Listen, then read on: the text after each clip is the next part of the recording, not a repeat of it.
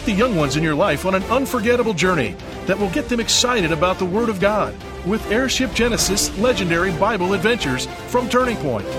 Tune in to our monthly audio adventures and join the Genesis Exploration Squad as they travel back in time to experience the stories of the Bible firsthand and discover life-changing lessons. Also available is the Airship Genesis Kids Study Bible, packed with the biblical content specifically written for kids, from trusted Bible teacher Dr. David Jeremiah. You can also download our Airship Genesis mobile game on your favorite smart device and play as your favorite characters in this puzzle adventure game as the squad experiences the life of Jesus firsthand. Just go to your app store and type the keywords Airship Genesis. For more details or to order a copy of the Airship Genesis Kids Study Bible, visit our website at airshipgenesis.com/Bible. That's airshipgenesis.com/Bible.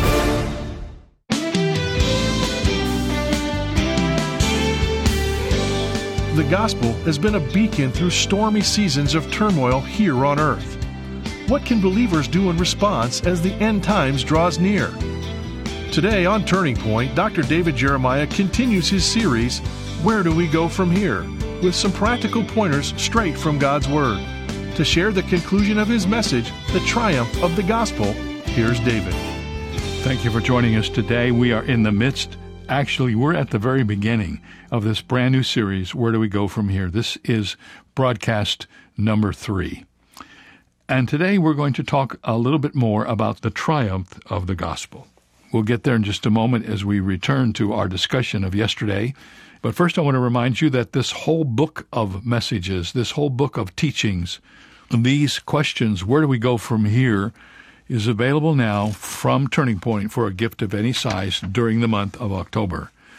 During this month, we're going to talk about the pandemic, economic chaos, the falling away, end times people, cancel culture, and many other subjects. All of these are in the book, and you can get the book for a gift of any size to Turning Point during the month of October. I hope you will do that you will order your copy of the book, send a gift of any size to Turning Point during the month of October, and ask for it, and we'll send you this book right away. We count it a real privilege to be on the radio every day. I never dreamed this would ever happen to us, and such a thrill to know that in these troubled times we can bring to people the message of the Word of God, which is the only thing that is worth putting your trust in. It is the eternal Word of God.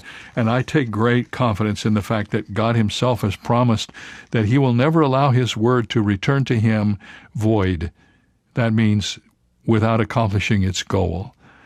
I know that to be true, and every day I'm reminded through some illustration or some letter or some email that the Word of God is still producing everything it promised. Well, this is part 2, the triumph of the gospel. How many of you know the gates of hell are at work today? But the Church of Jesus Christ has the promise that it will stand strong. So why shouldn't you be a part of the church? And maybe this is a good place for me to insert my little promotional. If you're not going to church because you stopped going to church during COVID and you've gotten comfortable going to church in your pajamas, it's time to go back to church. And the church needs you, and you need the church. So the message of the gospel is transforming, and the work of the gospel is expanding, and the followers of the gospel are maturing, and the author of the gospel, the author of the gospel is preeminent. One more thing we must remember, and that the author of the gospel is our Lord Jesus Christ. Listen to Colossians 1, describe that. He is the image of the invisible God, the firstborn over all creation. For by him all things were created, and he is before all things, and in him all things consist. And he is the head of the body, the church, who is the beginning, the firstborn from the dead, that in all things he might have the preeminence. Richard Chin is the national director of the Australian Fellowship of Evangelical Students. He has a profound ministry with young people on multiple continents. But it always wasn't that way. Back in the early part of July in 1983, Chin was a student whose Christian experience was barely existent. One day while attending a conference, he heard the speaker ask one question. Here was the question. Is Jesus number one in your life? He knew he was a good number 2 or 3, but he was not number one. Sometime that week, he said, I joyfully received Jesus as my Lord, and I moved him up from number 3 to number 1. And he began to study his Bible, and he was drawn to the book of Colossians. And he was so infected by this book, he memorized the book. And he was amazed at the triumphant picture of Christ found in its pages. As we see Jesus more clearly, men and women, the gospel gets bigger and bigger in our hearts. His death becomes more wonderful. His resurrection becomes more astonishing. Sin becomes more disgusting, and the devil seems more evil. The restoring work of the Spirit gets mightier. The global extent of the gospel becomes more important, and the connection between everything in the Bible becomes clearer. Our yearning for eternity becomes greater, and the love of God becomes more delightful in our lives. When you put Jesus number one, everything else starts to get in its right place. Jesus is preeminent in everything, wrote Chin. He rules everything in this creation, and he rules everything in the age to come. The question that changed Richard Chin's life is profoundly important now. Is Jesus truly preeminent in your life? Is he number one? If he's a good 2 or 3, there will be nothing victorious about your experience. Someone said a long time ago, only in the Christian life does surrender bring victory. So surrender your life to Christ. Make sure he's number one. That's going to be more important as we move through these days that are in front of us. And then the theme of the gospel is energizing. Another triumphal note in Colossians sounds like a blast from the trumpet. Here it is. Colossians 1:27, Christ in you, the hope of glory. What a slogan, what a motto. Taken together, this is the triumph of the gospel, and you can make it your own. Christ in me, the hope of glory. The moment we put Christ as our Savior, he comes through his Spirit to live and reign within us. And one day we're going to see him face to face. One day soon we'll literally walk and talk with him as the disciples did long ago. We will share his glory and have a part in his inheritance, reigning with him over the new heavens and the new earth. The New Living Translation says it this way, and this is the secret. Christ lives in you. This gives you assurance of sharing his glory. So what does this mean, and where do we go from here? What do we take away from this that we can unpack in our lives every day? If the gospel is the preeminent, triumphant message, if it triumphs over everything else, if there's no problem that we face in our culture today that is not overwhelmed by the gospel of Jesus Christ, and we believe that's true, and the Bible says it's true, so what do we do now? How do we respond to that as followers of Christ? Well, first of all, let me suggest that we preach the gospel with our lips. We must keep preaching Christ. We must keep holding the cross up. Colossians 1:28 and 29 says, him we preach, warning every man, teaching every man in all wisdom, that we may present every man perfect in Christ Jesus. To this end I labor, said Paul, striving according to his working, which works in me mightily. I don't know if you know this, but Paul was a Renaissance man in many respects. There wasn't anything that Paul couldn't do. He was a great student. He was a writer. He was a theologian. He's the one that basically started all the churches that you read about in the New Testament. He wrote 12 or 13 of the letters in the New Testament scripture. He was very, very gifted in many areas. But I know this, if you ask Paul, what do you do for a living? He would say, I preach. I'm a preacher. And if you go through his writings, you can pick that up. In 1 Corinthians 1:23, he said, we preach Christ crucified. In 1 Corinthians 9:16, if I preach the gospel, I have nothing to boast of. 2 Corinthians 4:5, we do not preach ourselves, but we preach Jesus Christ the Lord. Philippians 1:18, what then? Only that in every way, whether in pretense or in truth, Christ is preached, and in this I rejoice. Well, you say, Dr. Jeremiah, that's great for you because you're a preacher. Not everybody is called to be a vocational preacher. Did you know that? But everybody's called to be a preacher. We are all called to preach or tell the good news of the gospel. Naomi Reed interviewed an Asian Christian named Risham who told her, I have Parkinson's disease. I can't walk anywhere. I'm mostly in my bed. I can't leave this room. I can't go to church. I can't visit people. And it's such a change for me. She said, I spent my whole adult life sharing the gospel. Back then, I walked through 72 districts of Nepal preaching the gospel. And we started a Bible correspondence course. In total, we had 700,000 students. I was put in jail 3 times for my faith, and I was tortured. But I can't walk anymore. I can't get out of bed. And the challenge for me today is in reading Colossians 1, 28 and 29. And here's what that says. Him we preach, warning every man, teaching every man in all wisdom, that we may present every man perfect in Christ Jesus. To this end I labor, said Paul, striving according to his working, which works in me mightily. Risham continued, I want to be like Paul. I know that he used all of his energy to share the gospel, and I want to do that too. I don't have any energy in my body anymore, but I still have energy in my heart and in my mind. So even now, people can ring me on my phone and they ask me about Jesus, and I tell them. I am still taking calls from our Bible correspondence students. I'm still using all my energy, even when I'm lying on my bed. All the energy that Christ has given me, I've given it back to him to advance the cause of Christ. Isn't that the way it should be? So basically, a story like that takes all of our excuses away. There's a way that everyone listening to this message, wherever you may be, we all can have a part in preaching the gospel. We can do what God has equipped us to do. He's given us all these various wonderful gifts. Whatever it is that God has equipped you to do that helps move the gospel forward, that's what it means to preach the gospel. So preach the gospel with your lips. Here's the second one. Picture the gospel with your life. In verses 6 and 7 of chapter 2 in Colossians, we read, As you therefore have received Christ Jesus the Lord, walk in him, rooted and built up in him and established in the faith as you have been taught, abounding in it with thanksgiving. Paul said, okay, you're all Christians. Now, live like Christians. Walk like Christians.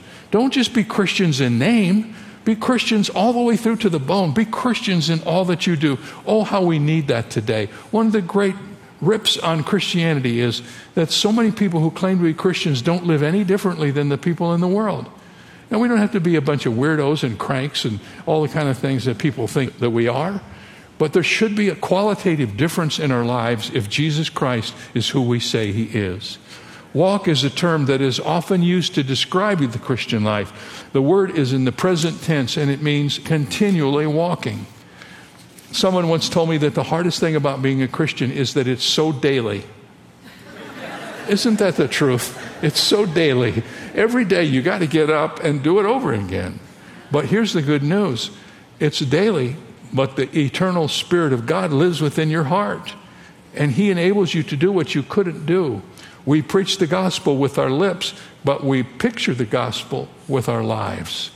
People need to see Jesus Christ in us. Charles Spurgeon called this adorning the gospel, dressing up the gospel. Here's what he wrote. What is appropriate to the gospel? Well, holiness suits the gospel. Adorn the gospel with a holy life. How pure, how clean, how sweet, how heavenly the gospel is. Hang, then, the jewels of holiness around your neck and place them as rings on your hands. The gospel is also to be adorned with mercifulness. It is all mercy. It is all love. There is no love like it. God so loved the world. Well then, adorn the gospel with the suitable jewels of mercifulness and kindness to other people. He went on to say the gospel is also the gospel of happiness. It is called the glorious gospel of the blessed God. A more correct translation would be the happy God. Well then, adorn the gospel by being happy. How many of you know some Christians just look so sad? The Bible says if Christ is in our heart and we have the joy of the Holy Spirit, what's in our heart needs to get translated to our faces. doesn't mean we walk around all giddy all the time. But when Christians are walking with the Lord, as Paul has instructed us here in Colossians, there's a quality difference in how we live. We are to walk in the Lord as we have received him. We're to preach the gospel with our lips and picture the gospel with our life and practice the gospel with our love. He says in verse 14 of chapter 3 in Colossians, but above all these things, put on love, which is the bond of perfection. We have this triumphant gospel, but those who share it must be clothed in love and carry in their hearts a genuine burden for their neighbors as much as they do for their enemies. Colossians 4:5 says, walk in wisdom toward those who are outside, redeeming the time. You know, one of the things it says about Jesus was that he was filled with grace and truth. And it seems to me as you look out at the Christian world today, we have a lot of people who are on either side of it and not as many people who have joined the two together. Jesus said we're to be filled with truth and love. And especially for those of us who are Christians, there are many other instructions for us. But I want to end with a strange little verse at the end of the book. We're to love and we're never to stop loving. Here it is, Colossians 4:17. Paul said, say to Archippus, take heed to the ministry which you have received in the Lord, that you may fulfill it. Now that sounds like an extraneous verse, and what's that in there for? Who in the world is Archippus? I never heard of him. Well, first of all, Archippus was the son of Philemon. I know that. Paul called him a fellow soldier, so he had to be a Christian worker of some sort. But that's all we know. We don't know very much about him. But Paul cared enough about this man that he sent this instruction to him in the letter that he wrote to the Colossians. And here was the instruction. Make sure that by the end of your life, you have come to the end of your list. Do everything that you were assigned to do. What a word that is today. We believe Archippus lived his life that way, but Paul encouraged him. I don't want to get off on this. This is one of my pet peeves. That so many of God's people have bought in to the idea that at a certain time in life, usually about 65, you check out and vegetate for the rest of the time you're on this earth. I hope you're not among that. I've already proven to you that I'm not, and I don't intend to be. But listen to me. There's so much that needs to be done, and I'll be one to tell you there's a lot of things that I used to do that I can't do, but a lot of things that I can do better because I've learned how to do them over time. And oftentimes what I've noticed in the church is that just when people have the giftedness that will make them so effective, they decide it's time for them to go do something else. People ask me why I keep doing what I'm doing, and I say, you know, when I was 54, I got cancer, and it was pretty serious. It was stage 4, large cell, non-Hodgkin's lymphoma. By all of the measures of life, I shouldn't be here.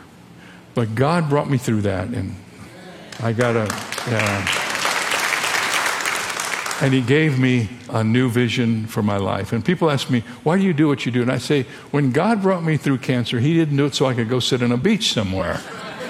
He did it so I could serve him with my life. And I've had so much joy doing that.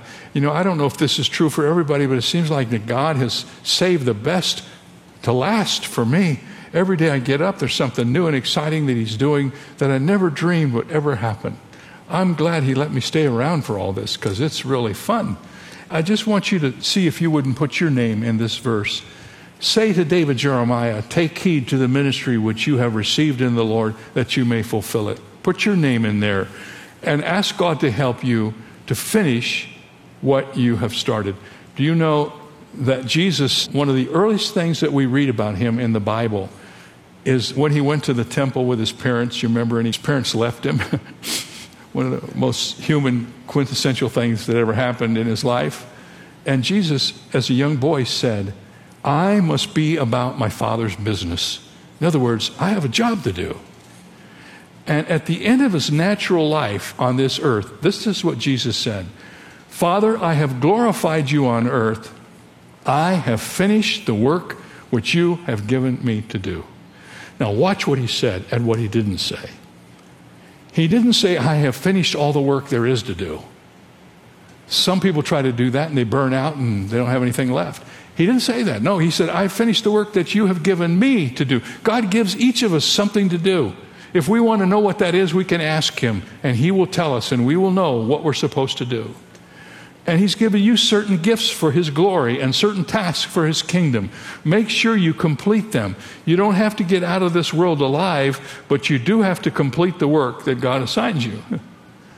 And if we do that, we will see a resurgence of service among the more senior people in our churches that will be a glory to the church and such a blessing to the younger folks who are coming up and trying to figure out what this is all about. Why should we make them learn all the hard lessons that we've learned? Let's help them with that. Let's lead them. The Bible is full of instructions that we're to do that.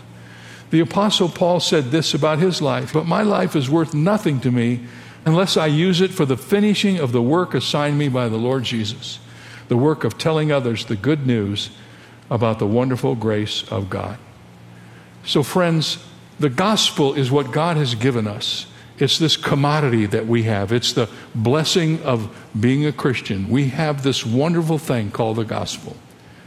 I can think of no one who sought to fulfill this verse more than Billy Graham. He's still preaching, and his iconic voice touches my heart and inspires me to be a better preacher. He held more than 400 crusades in his life in more than 185 countries. His final crusade was in New York City in 2005. And this is what he said. I have one message, that Jesus Christ came. He died on a cross. He rose again. And he asked us to repent of our sins and receive him by faith as Lord and Savior. And if we do, we have forgiveness of all our sin. He said that in the first message that he ever preached, and he said it in the last one that he ever preached.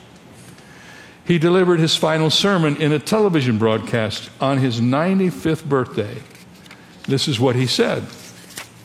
Our country is in a great need of a spiritual awakening. There have been times that I have wept as I have gone from city to city, and I've seen how far our people have wandered from God. Of all the things that I've seen and heard, there is only one message that can change people's lives and hearts. I want to tell people about the meaning of the cross of Christ. He loves you. He's willing to forgive you of all of your sins.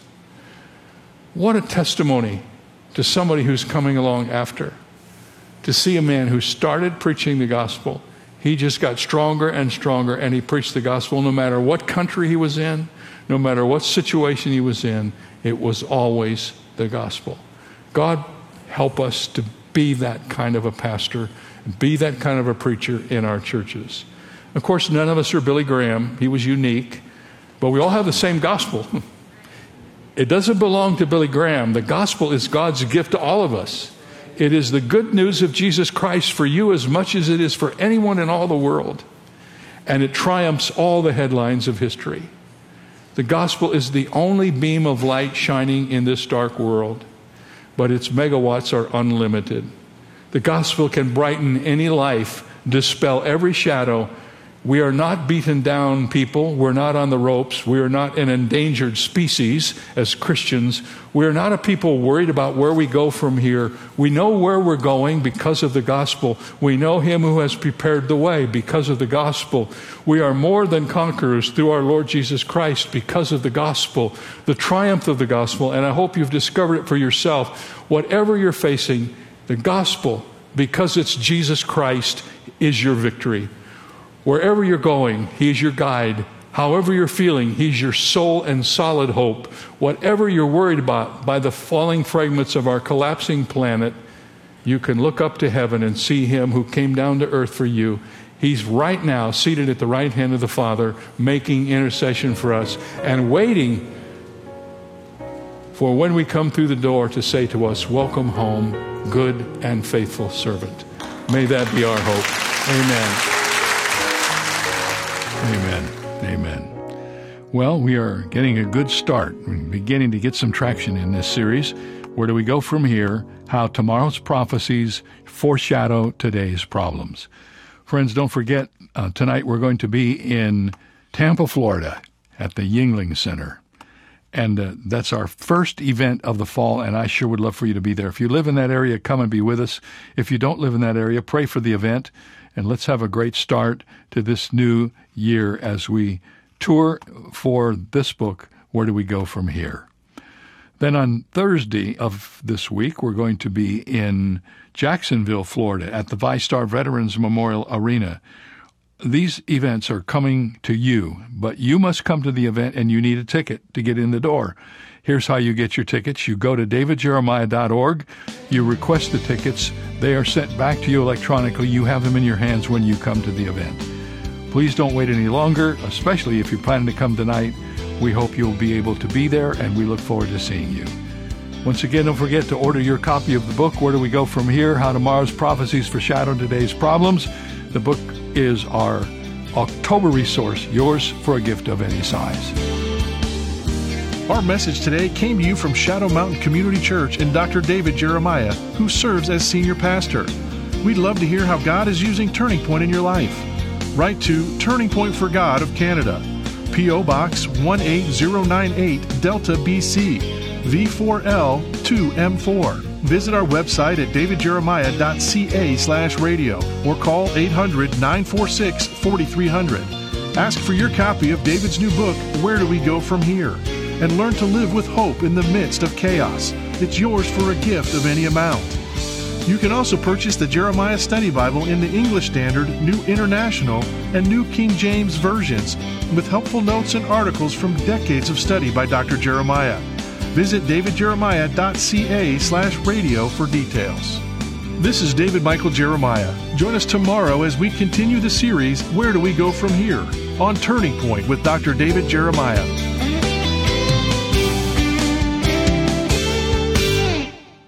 If you enjoy listening to Turning Point with David Jeremiah, you'll be happy to hear that there is now a daily Turning Point television broadcast that you can watch each weekday. Tune in to Faith TV, Joy TV, or Miracle Channel, Monday through Friday, to watch the Turning Point daily television broadcast. Be sure to check your local listings for the channel and time in your area, or visit davidjeremiah.ca/TV to download a program schedule or watch at your convenience. That website again is davidjeremiah.ca/TV. One of the hardest-hitting proverbs King Solomon wrote says, "As a ring of gold in a pig's nose, so is a beautiful woman who lacks discretion." The barb is made even sharper by the fact that women in ancient times often wore gold rings in their nose as well as on their ears. The point of the proverb applies to men and women alike. No amount of dressing up can change who we really are. A muddy pig with the gold ring is still a muddy pig.